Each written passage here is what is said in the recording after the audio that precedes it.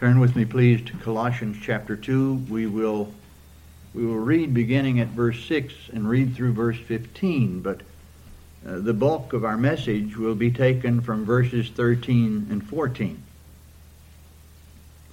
In Colossians chapter 2, and beginning our reading here at verse 6.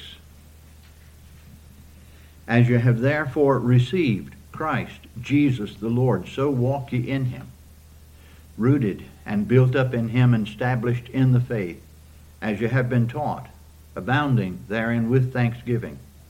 Beware lest any man spoil you through philosophy and vain deceit, after the tradition of men, after the rudiments of the world, and not after Christ. For in him dwelleth all the fullness of the Godhead bodily.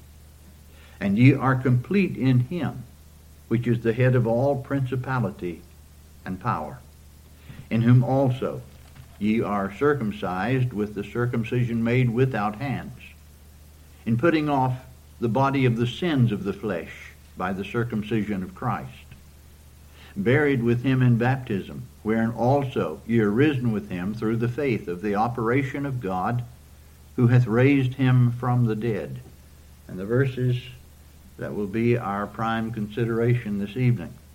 And you, being dead in your sins, and the uncircumcision of your flesh, hath he quickened together with him, having forgiven you all trespasses, blotting out the handwriting of ordinances that was against us, which was contrary to us, and took it out of the way, nailing it to his cross. And having spoiled principalities and powers, he made a show of them openly, triumphing over them in it. There is no blessing in this world that could begin to compare with the blessedness of the conscious reality of the forgiveness of sin, of cleansing from all sin. It's a greater good to our souls than anything we could experience in this world below.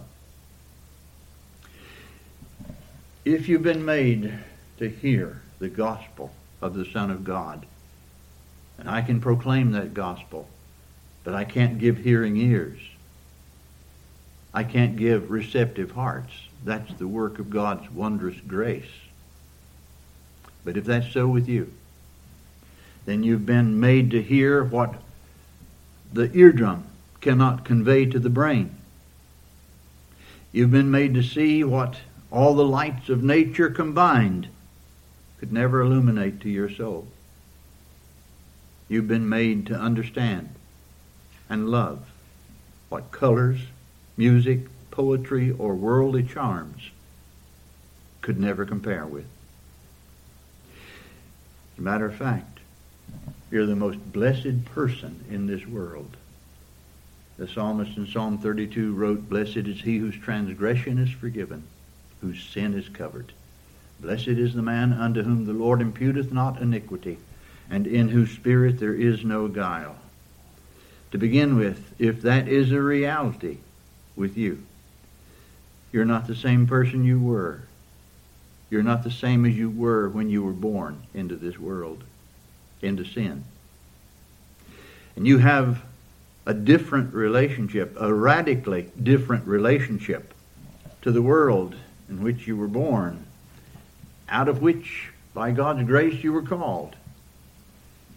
And that's because you have a different and a knowledgeable relationship to the true and living God. You have a radically different relationship to sin,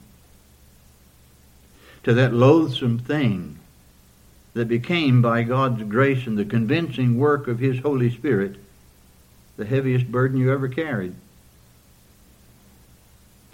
until its weight, felt so heavily, was removed by the lifting of your sight to the cross of the Lord Jesus Christ, to the Son of God, in the place you belonged, dying the death you deserved, with outstretched arms, calling you to trust Him and to come to Him, while turning your back upon your former life and upon sin.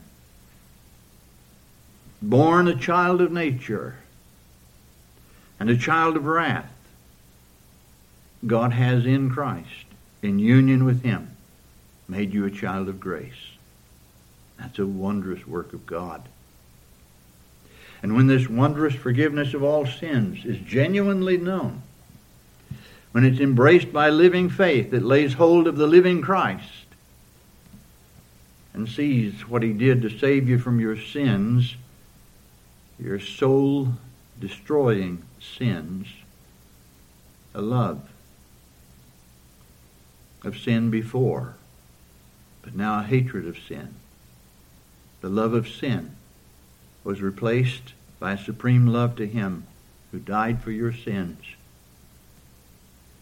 who loved you and gave Himself for you, who bore all the wrath of God against your sins, and gave Himself not only for you, but to you.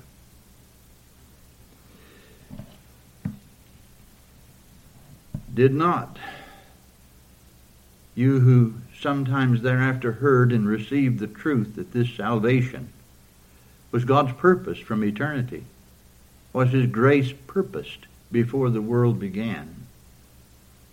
God's grace without your contribution, without works required on your part to be accepted with Him, learning that this grace was sovereign and free, did you not rejoice with a joy unspeakable and full of glory?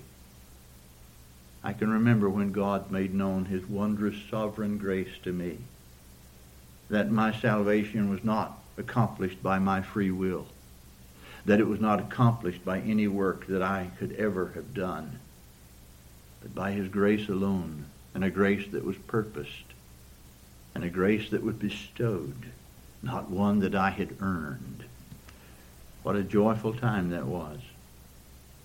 It was like being saved all over again. It was like hearing the gospel again for the first time, and the wondrousness of God's grace made known.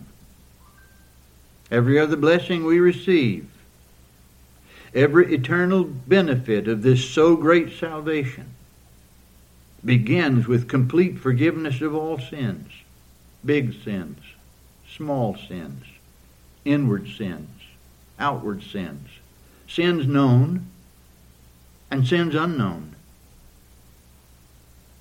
The psalmist spoke of sins more than the hairs of mine head.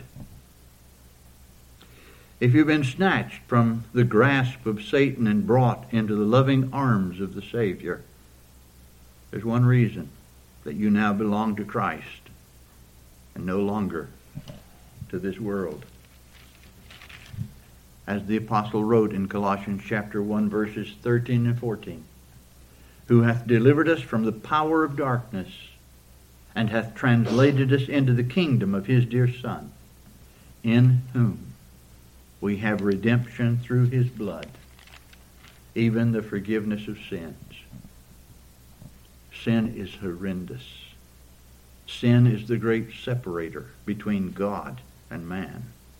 Sin is that which exposes man to eternal wrath. And so I'd be hard-pressed to think of truth that would be more blessed than that to which we look this evening in these verses. So may God refresh the hearts of all of His saved ones, hearing again glad tidings of great joy. And may be pleased to give hearing ears and seeing eyes to those who have never beheld spiritually the wondrousness of redeeming love, forgiving love, cleansing love. And give a sight of soul beyond natural hearing and natural sight.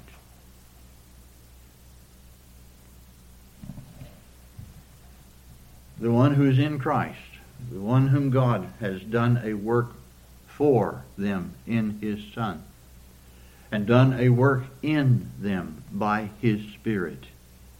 They have passed from death unto life, from spiritual death to eternal life. In verse 13 of Colossians 2, the apostle writes, "And you being dead in your sins, and the uncircumcision of your flesh, hath he quickened," that means made alive, "together with him, having forgiven you all trespasses." Well, what does it mean to be dead in sins? We know about death. We're confronted with it all the time. We're confronted with it every day. We're confronted with it every turn we make. We're confronted with it now in war that's in the world. We know about the death of the body. That's very real and very difficult to consider. We dread the death of loved ones. We dread the process of going through death. In Christ, we should not fear death itself. But dead in sin is not particularly here referring to the death of the body. Even though death is working in the body that still has sin in it, and it eventually will take its victim. And surely, there's a worse death than the death of the body. There's a far worse death than the death of the body. There's a far worse death than the death we see and are confronted with in this world every day. There's a death that is eternal, not annihilation, but an eternal separation from God Himself. Fear not them which kill the body, but are not able to kill the soul, but rather fear Him which is able to destroy both soul and body in hell, as we learn in Matthew chapter 10, verse 28. There is a proper fear of God. We fear difficulties. We fear catastrophes. We hear of horrendous things that can come on this world. Yet the fear of God is to trump it all.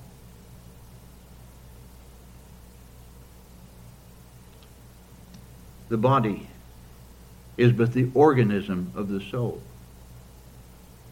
Your spiritual being.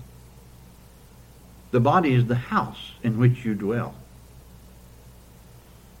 It's the outlet by which eyes, tongue, hands, feet carry out the thoughts and intents of the heart. It's that which in its operation displays what we are, but what we are inwardly. It's not a death to human sympathy or even moral consciousness or intellectual achievements or even religion. Yea, many who ignore religion, who claim not to believe the Word of God or not to believe in Christ, many who do not profess to know Him, sometimes show more care than those who profess to believe themselves righteous, self-righteous, can have more morality or even more congenial than those who are righteous in their own eyes. The Lord Jesus reproved in the highest sense that which He often pointed out as hypocrisy, hypocrites. Those who weren't what they professed. Those who did not live what they claimed to believe. The Apostle Paul warns of that. He says they profess that they know God, but in works, what they do, they deny Him. Religion without a true saving relationship to Christ, without a real and radical conversion from sin to the Savior, professed but not possessed, is the most heart-hardening thing there is. The most difficult person in experience to reach with the gospel of Christ is the one who thinks they're already righteous, they're already saved, they're okay. though they do not live unto Christ, though they have no desire to walk with Him and walk in the will of God, but walk in their own ways,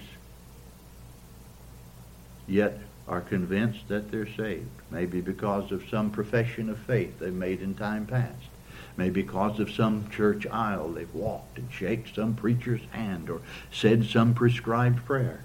That's all they wanted. And yet it leaves one but self-deceived. The heart is deceitful above all things, and desperately wicked. Who can know it? Spiritual death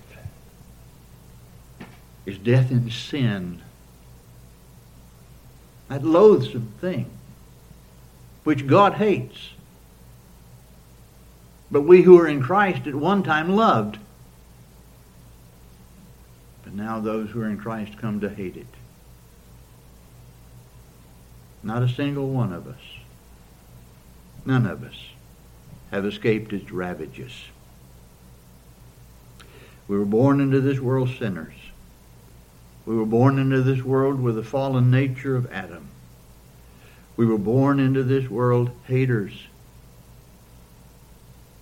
We were born into this world contentious beings.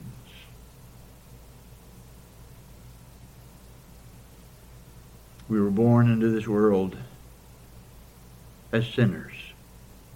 And we proved it with a multitude of transgressions, whether or not we even recognized them. Because sin is so deadening that it can control one and they have no idea it's doing so. No consciousness of it. This death in sin not only separated us from God, it deadened us. It deadened us to any real consciousness of its nature. We didn't dread it and hate it. We loved it. We would have drank more into it had the opportunities have been there.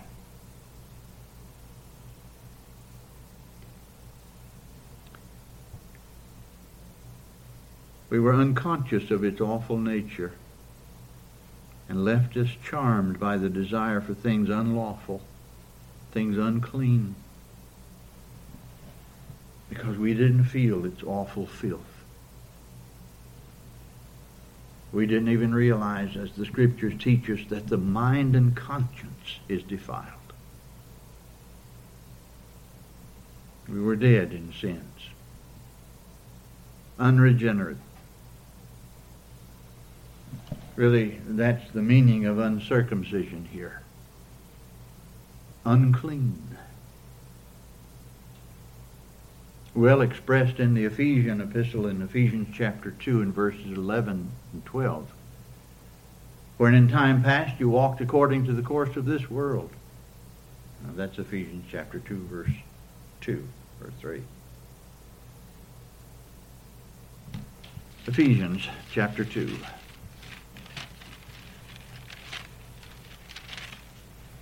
In verses 11 and 12.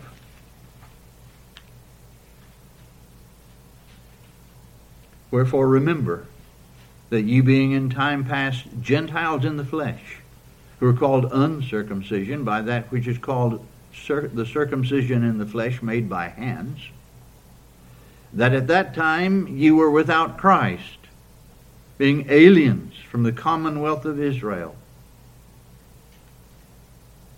and strangers from the covenants of promise, having no hope, and without God in the world. What a description that is. Having no hope, and without God in the world. In the 4th chapter of Ephesians, verses 17 and 18, as the apostle exhorts, he writes, This I say therefore, and testify in the Lord, that ye henceforth walk not as other Gentiles walk, in the vanity of their mind, emptiness, having the understanding darkened, being alienated from the life of God through the ignorance that is in them, because of the blindness of their heart. Alienated from the life of God. having no hope, without Christ. What a horrendous condition to be in. And yet that's the condition we were in before we came to know God's grace in the Lord Jesus Christ. Freedom from sin. Freedom from its awful guilt. Freedom from its power to control us only comes as we're united to Christ and united to Him in His death and resurrection.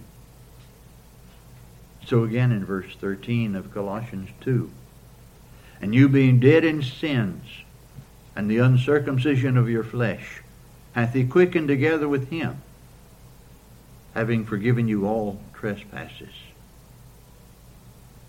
This freedom cannot come by our self-effort. Sin cannot be removed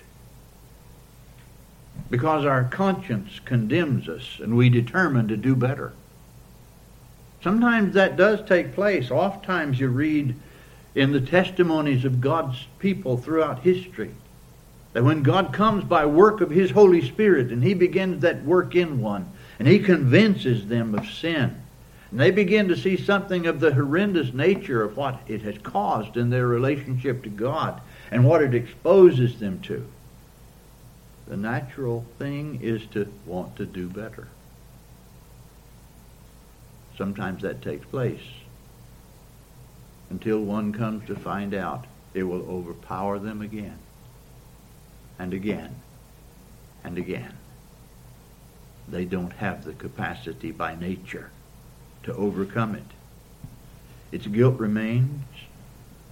Its power will always soon again overcome until one is brought genuinely to Christ and His cross.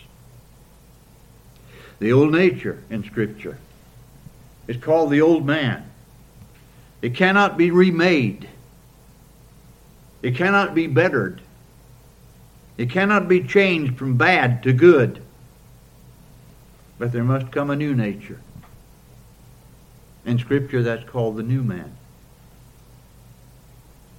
Different in nature. It produces a changed life indeed. But it's all by the grace of God. The whole relationship to sin is changed because the barrier between God and us has been removed. The distance that sin brought between God and us has been bridged. And we're made new in Christ when truly forgiven of all trespasses. What a wondrous thing. What a glorious thing to be forgiven and cleansed from sin.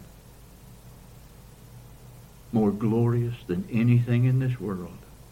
More blessed than anything we could acquire or attain in this world. When brought by living faith into vital union with the Lord Jesus Christ, you're brought into union with His death and resurrection. To die with Him. To be raised to newness of life in Him. All in relationship to Him. All in union with Christ in His death and in His resurrection. This is when all changes. When the life in the world in sin is put away. And there's a new life in relationship to Christ alone. Just like Paul could say in Galatians 2:20, I am crucified with Christ. Nevertheless I live, yet not I, but Christ liveth in me. And the life which I now live in the flesh, I live by the faith of the Son of God who loved me and gave Himself for me. This is when the power of sin is broken. It was Lord over us. It took us captive. We were under its control. But now, Christ takes possession of us. He becomes our only Lord.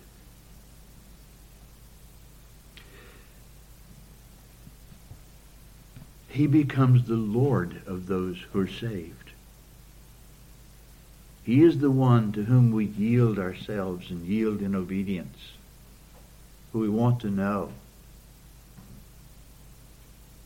Christ is not the Savior to those to whom he is not his Lord or their Lord. It has been rightly said. It's a good statement. You cannot use him as Savior and refuse him as Lord. We're given the resurrection life of Christ because of what he has done by his death on our behalf, having forgiven you all trespasses, all of them. We owed a great debt. We owed the greatest debt possible. We owed a greater debt than any debt we could incur in this world. But we go from a debt we could not pay to a complete release from it. Verse 14 of Colossians 2 is big, huge, blessed. Blotting out the handwriting of ordinances that was against us, which was contrary to us, and took it out of the way, nailing it to his cross. To be forgiven of all sin, no matter how big or small.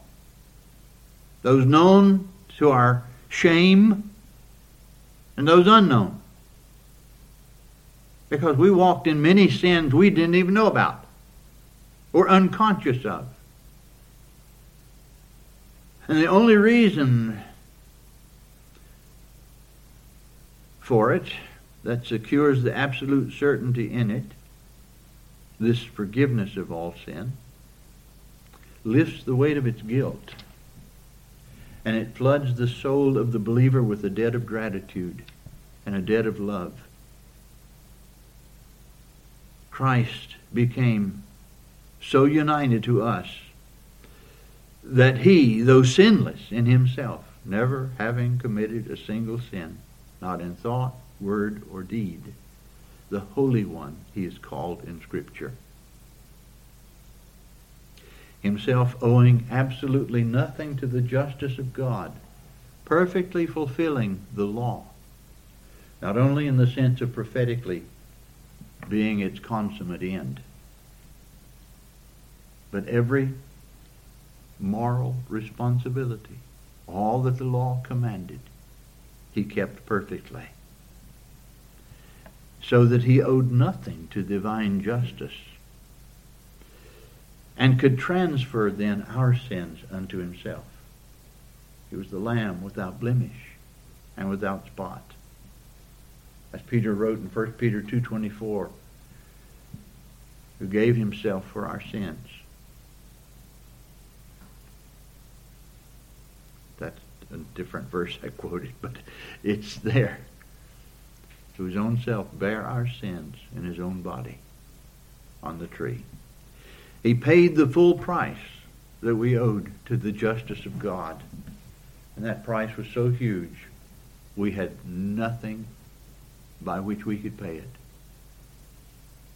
Nothing whatsoever by which we could release ourselves from the debt, the huge debt of sin that we owed. And so the Lord took that debt unto himself. He took the whole debt that we owed to the justice of God. He suffered and died as our acceptable substitute, and in so doing removed our obligation for righteousness by the law, which the law demanded of us. He perfectly fulfilled it, kept it, in every jot and tittle, and then took our sins as our substitute before the justice of God, and paid the awful debt we owed to God's justice. He fulfilled every obligation the law required, took our sins unto himself, and did more. He then gave us his righteousness. What a gift. He gave us himself. In Jeremiah 23:6, he is called Jehovah, our righteousness. He is the Lord, our righteousness.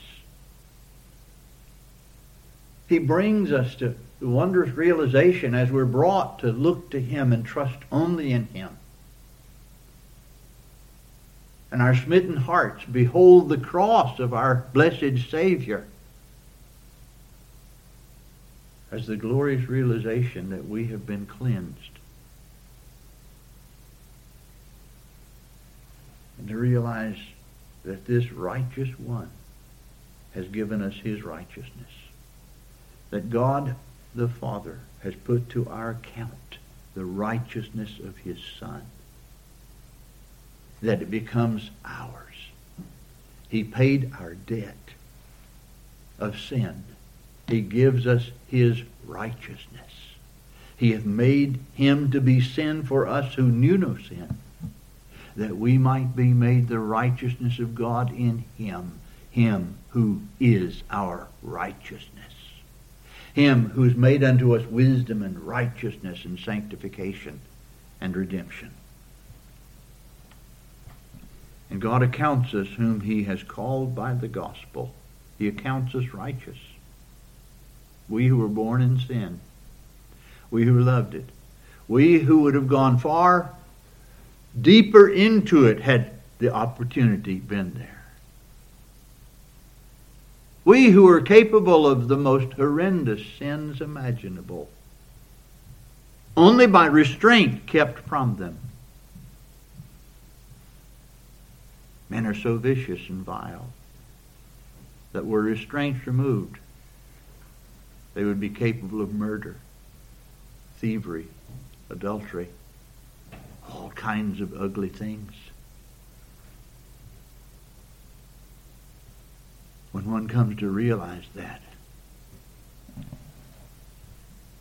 that is a hard thing initially to bear in conviction until we're brought to realize Christ died for our sins according to the Scriptures. That he was buried, that he rose again from the dead the third day. He is our Savior. He alone is our Lord. God accounts us, whom he's called by that gospel, as righteous in him. Not because we could ever meet the lawful demands of God. We could not. And he calls us, and without any works whatsoever we could ever produce, to be accepted by him. He calls us and gives us the wondrous faith that looks only to Christ, that trusts in him alone, that looks to him as our sin bearer, that looks to him who is the eternal Son of the living God, him who is Lord indeed. That's our acceptable substitute in the sight of God. And we trust him. We trust him only. We look away from ourselves.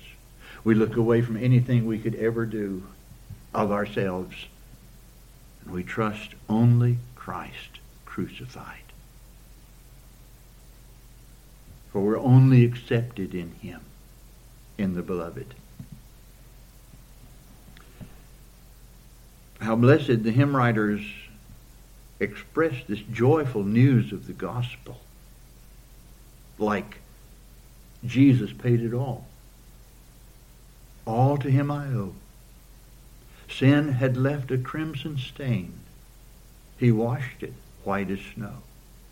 My sin, oh the bliss of this glorious thought.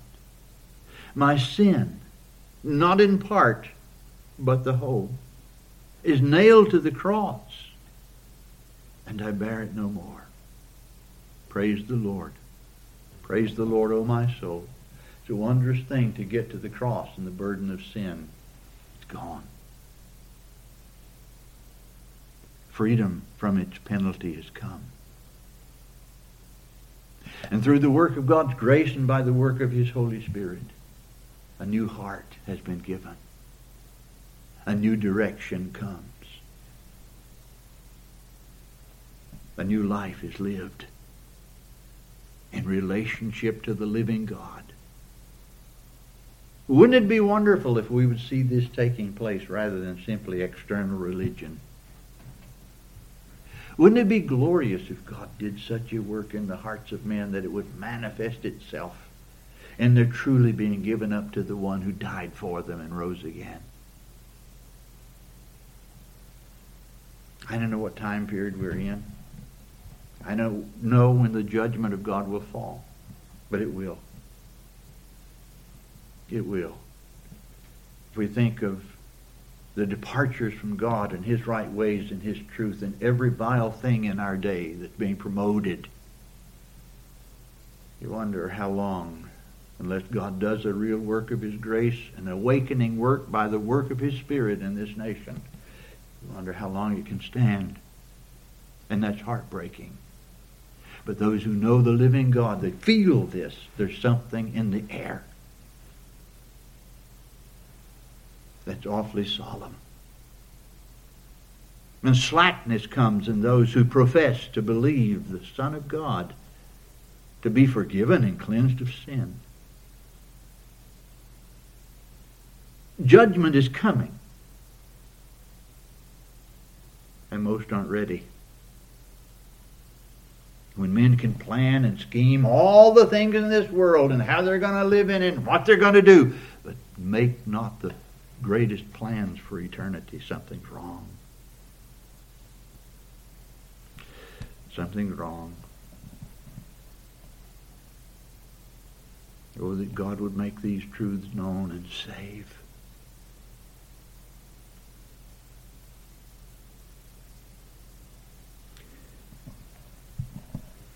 What a vain thought for some to think that by any work, anything whatsoever they do, religiously, morally, thinking they keep the golden rule, or they do something to help those who are in need, or they give to good causes, but think that by this God will accept them.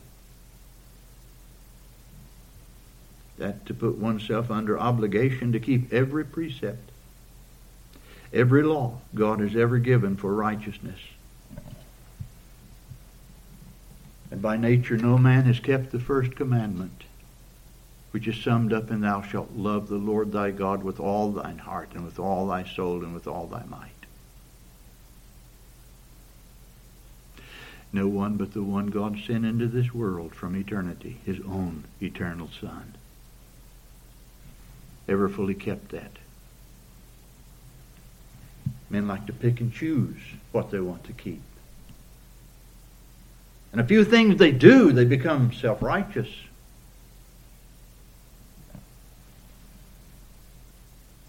And to keep the whole law and yet break one point of it is sin. Oh, dear saint, you who are given up to Christ by faith and by faith alone, you who now belong to Him, He would have you know that not only has He forgiven you of all your sins, none accepted. We think of big sins sometimes and little sins. We're plagued with the remembrance of sins sometimes. But God puts them away by the death of the cross. Not only so, He canceled the document that spelled the awful indictment against us. What a verse, verse 14. Blotting out the handwriting of ordinances that was against us, which was contrary to us. Took it out of the way, nailing it to His cross. The debt was fully paid by him. The law, whether written on stones, the handwriting that was against us, or on the conscience, can never call for payment again. Listen carefully. No more could it call for payment twice than a great debt that you owed from a loan. Someone who cared for you and had the capacity to do so came and paid that debt. The bank couldn't call for it to be paid twice. It's paid. The debt is canceled. It's over. The same justice that called for the payment to be made in the first place prevents it from being required again. But even further, not only is the debt blotted out, the document has been canceled, blotting out the handwriting of ordinances that was against us, which was contrary to it, and took it out of the way, nailing it to his cross. As another aptly stated it, God annulled the law when his Son satisfied its demands of perfect obedience, bore its curse, and fulfilled its shadows, its types and ceremonies. It was nailed to the cross with Jesus. It died when he died. And because of the substitutionary nature of Christ's sacrifice, believers are no longer under the law, but under grace. Well, does this mean the believer is not obligated to obey God in Christ? No, not at all. You see, under grace, God gives a new heart. And this new heart is a heart of obedience. It's a new heart of love to the Lord. And yes, we have moral law under the new covenant. And we're indebted to Christ, our Lord, alone. A debt we could never pay to him. But a love debt. A love debt. A heart that is to be so full of love to the Lord, who saves us by his wondrous grace alone, that it brings a yieldedness to him and expresses itself in the keeping of his word. The Lord Jesus says, "He that hath my commandments and keepeth them, he it is that loveth me. And he that loveth me shall be loved of my Father, and I will love him, and will manifest myself to him." We are brought out from under the law as obligated to it for righteousness, and we are brought unto Christ as Lord, as our Lord of all, who paid the debt, the full debt that we owed, and brings us to himself, and shows us the wondrousness of a love that redeemed us from all sin and out from under the curse of the law, to bring us to himself. For to this end Christ both died and rose and revived, that he might be Lord. He is our Lord. He is our sovereign. He is the one to whom we look. And in loving him, believing him, obeying him, that's obedience to God from a new heart. We belong to him. He paid the full debt. We belong to our Lord. Our debt is completely canceled in Christ. Isn't it a wonderful verse? A wonderful passage. May God bless it to your heart and to those who hear in truth.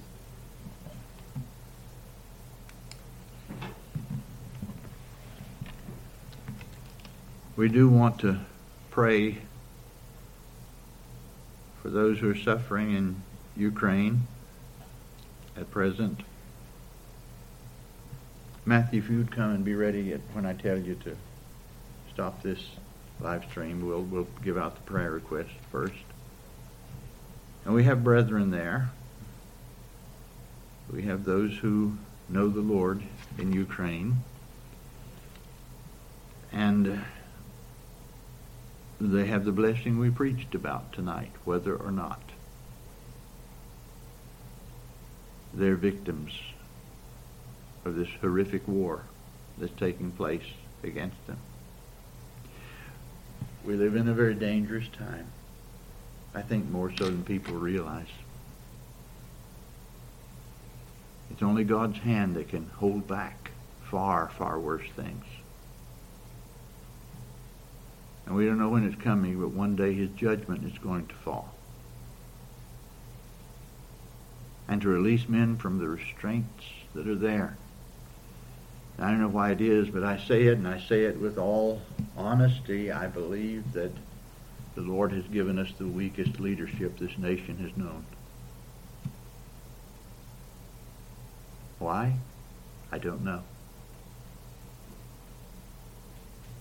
I know we need to get serious with Him. I know those who profess to know Him should get serious with Him. Instead of being taken away with this world and its ways and its pleasures. One day that's going to come crashing down very suddenly. God help us.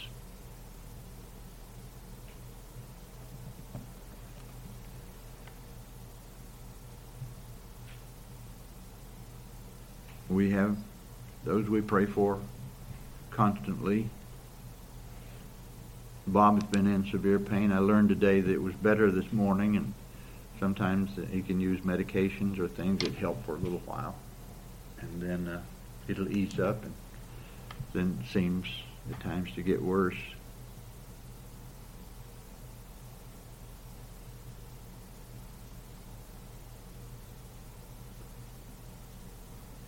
Grace Baptist Church in Milton, Pennsylvania, looking for a pastor. Having lost theirs, the Lord took him home. Our dear brother David King. We need to pray that God would be pleased to supply for them a man of God. That's a very serious thing to look for a pastor. And sometimes churches, they will want to have a pastor like they had. and God gives differing gifts to His men. And there are none of them that are exactly alike. And sometimes that can be a problem. So, but may God be pleased to grant mercy in their search for a pastor and guide them. We have children lost that need to be prayed for, children, grandchildren in our congregation that need to be constantly prayed for. I don't need to bring up all the names, but only God can save. Do we have other special prayer requests? An elementary school had burned down here recently. My school is doing a fundraising thing for it.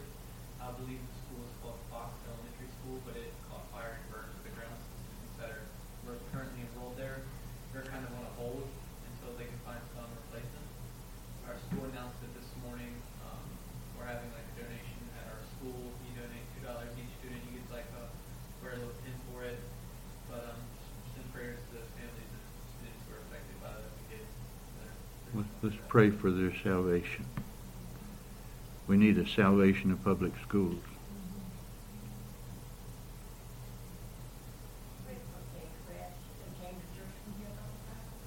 Pray for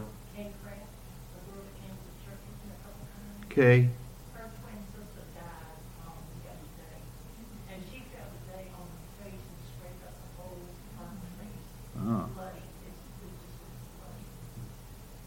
She always has hard time.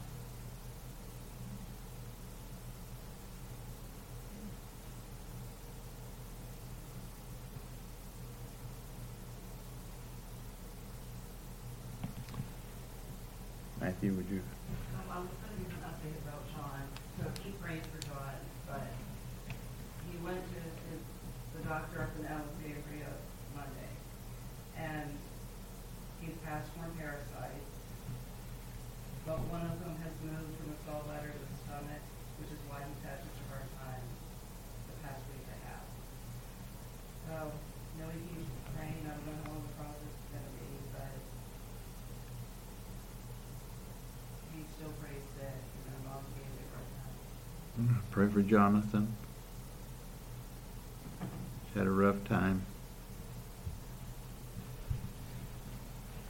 We're going to stop the live stream, then we'll pray here. Those who have these requests can pray privately or in their families. And you can go ahead.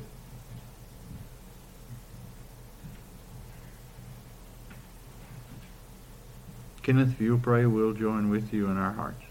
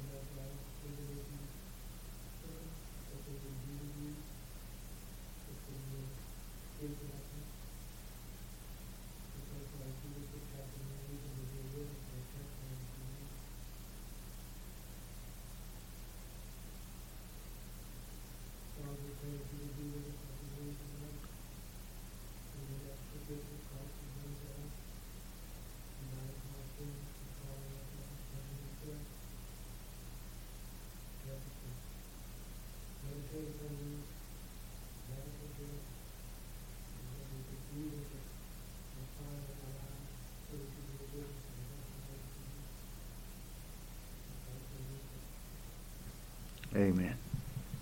I hope those who tuned to live stream didn't get discouraged and think it didn't work by looking on it for 6 seconds. So, anyway, important message, isn't it? I thought we were on Fios, but we actually have DSL, and that might be why the thing is every once in a while we'll stop in a glitch. We just don't have the power that I thought we had on it.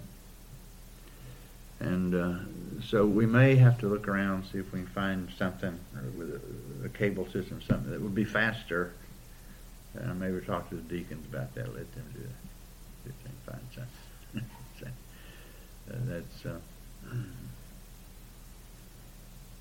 That's of course, if anybody watches it, I guess they could tell. Amy, did you watch and see last week what it did? Yeah, I mean, the resolution is simply that. So you can see that if it's DSL, then that's when I have that you're clear, but it's the back, like the walls and the verbs. Just so I'm clear. But with the voice coming across okay? Yeah. Did it stop anywhere or? No, I mean, on Sunday morning when there's, you and Daniel are singing, it can be a little close to the microphone. It can be a little bit. I'm thinking about we just do the message for Sunday morning on the live stream. Because you can't hear the congregation. Good. You can hear. Yeah.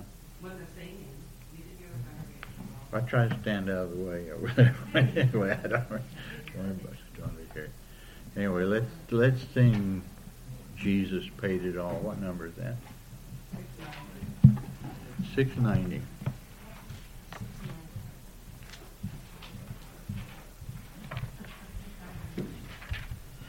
I'm glad you're here, Jordan, tonight with us. My workday shifted, so I'll be able to come in now. Well, good. We're glad. Well, I say my workday shifted. In all actuality, my girlfriend got a new job, and since I only have so much time left, I switched around my workday so we could have more time together at ROTC at after school and such.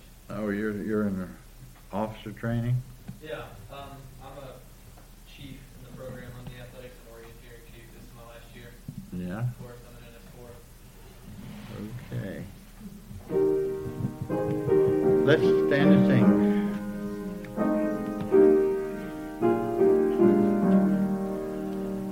I hear the Savior say, thy strength indeed is small.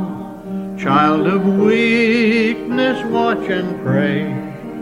Find in me thine all in all. Jesus paid it all